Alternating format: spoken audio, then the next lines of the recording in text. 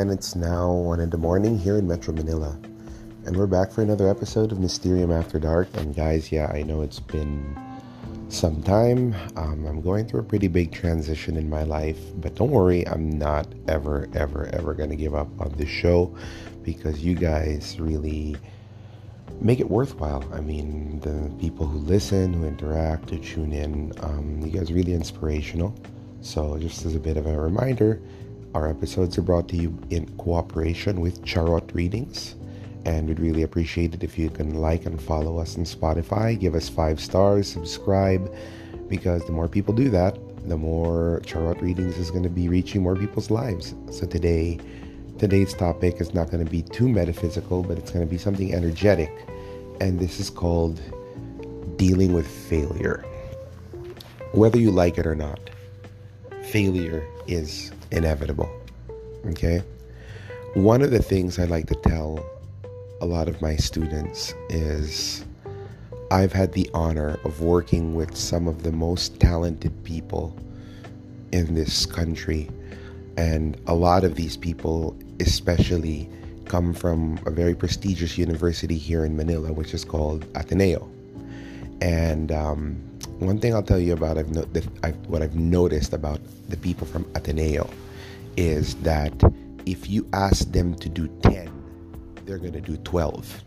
In other words, they over give, they do more times 10, more. Excellence, for lack of a better word, the epitome of excellence. My former spouse, Sarah, was from Ateneo. My sensei Ali was from Ateneo. So many of my friends are from Ateneo. I really respect them for that. I mean, I idolize them. I wish I could be like that. I mean, I'm just from pretty humble backgrounds with education, nowhere to be really proud of. And the thing about it, though, is, like I said, you ask them to do 10, they'll do 12, 15, or 20, and they'll find a way of coming up with that deficit. But there is one area that I've noticed that several of these people that I've met, not just from Ateneo, but a lot of them from Ateneo, have had trouble with, and that is they don't know how to fail. They just don't have it in them at times. And when they do fail, they crumble. And it's because they have such high standards of how they represent themselves, and most of the time that when they cannot reach those standards, they just crack.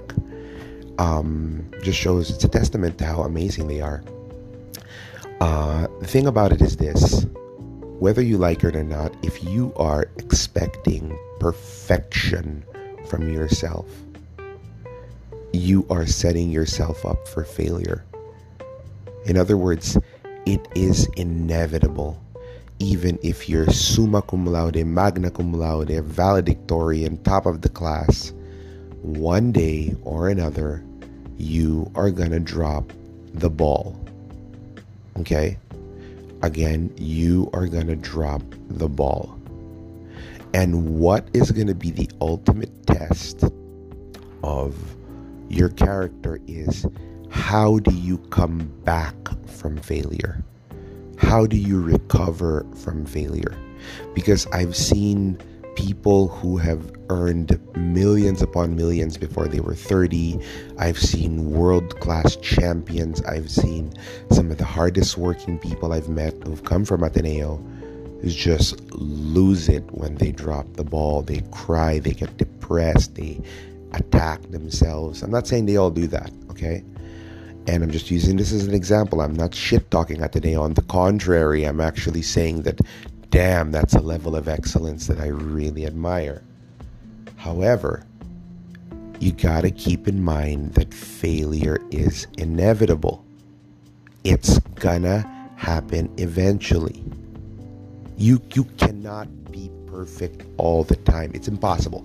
And if you are expecting that of yourself, that's your failure already. And why is this coming out in Mysterium After Dark? Because this is the same thing with tarot reading. Okay? You cannot expect that you are going to give good readings 100% of the time. that all your clients are going to like you 100% of the time. And if you cannot learn to adapt, overcome failure, then you won't survive. And the truth is, I actually like to tell people it's not really a failure unless you didn't learn from it. Okay? Now, one of the advantages that I had coming from the place I came from was it was such a humble place that failure was Tuesday. In other words, oh, we failed again? All right, let's just move forward with this and let's see what we can do. Of course, it sucks to mess up. It sucks to drop the ball, but it doesn't define you. Same thing with a tarot reading. You may have such an amazing reading with a person and they're hugging you and they're crying and they're giving you an amazing review, and the next day you're not on your game, or you meet someone who's not cooperative with you, and then they say you suck or they say you're bad. And then the biggest question is, how much of that are you going to believe?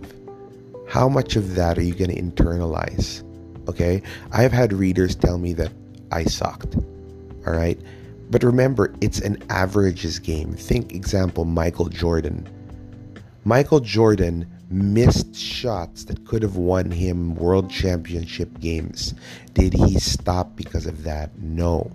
It's the same thing with your tarot practice and any other thing in life. That if you do drop the ball, if you do fail, it's not the end of you. Okay? You've got to learn to get past this. You got to look at yourself in the mirror. Yeah, you got to cry a bit, you know? Maybe you're going to feel bad. Maybe you're going to feel down a bit. But the biggest question is, now what? Are you going to live with this? Are you going to let this define you forever? Or are you going to find a way or make one in terms of redeeming yourself? Are you going to do better? Are you going to grow? As a reader, I remember a story, okay? One simple story. In the basic tarot program, there was a girl and she asked to read for me. And I told her I'd be honored to let you read for me. And throughout the reading, I just made a simple comment. I said, hey, talk to me as if you're talking to a friend. Don't talk to me as if you're in confession, because you're going to sound boring to your clients, and I don't want people to think that of you. And believe it or not, this girl broke down into tears and she dropped out of the program. Remember, there will always be someone who does not like what you're doing. They don't like your style. They don't like your approach.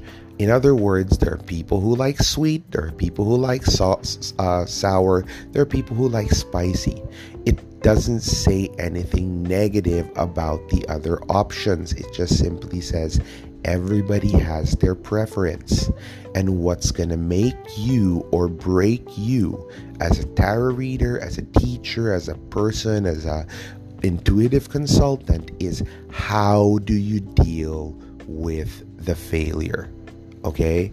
How do you deal with dropping the ball? I've had people who've taken my class who said, this class sucks, I cannot recommend it to anyone. Okay, fine. But if a class of 20 people, and there is one person who's like that when the 19 are happy, maybe you got to think that the problem wasn't with you. The problem was with that one person. Another one, feedback is always helpful. If you gave me a bad reading and I say, you suck, you're worthless, I want my money back, that doesn't help. Instead, I should give you feedback, or you can solicit feedback as to how to, improve things. Like, okay, you didn't like it. What didn't you like about it? Where do you think we have area of improvement? Now, if they're not willing to give you that kind of information, then those aren't the kind of people you want to work with, because they're just looking to attack you. Because I will let you know that in the industry, probably 30% of the clientele out there, they're not even looking for a reading. They're looking for someone to blame for the miseries in their life. So keeping that in mind, it's not a failure if you learn from it. okay? It's only a failure if you stick in it. It's only a failure if you didn't learn from it. Stay safe, boys and girls. It's been nice to hear from you again. And please show your support by liking, subscribing, and giving 5 stars to Charot Readings on Spotify.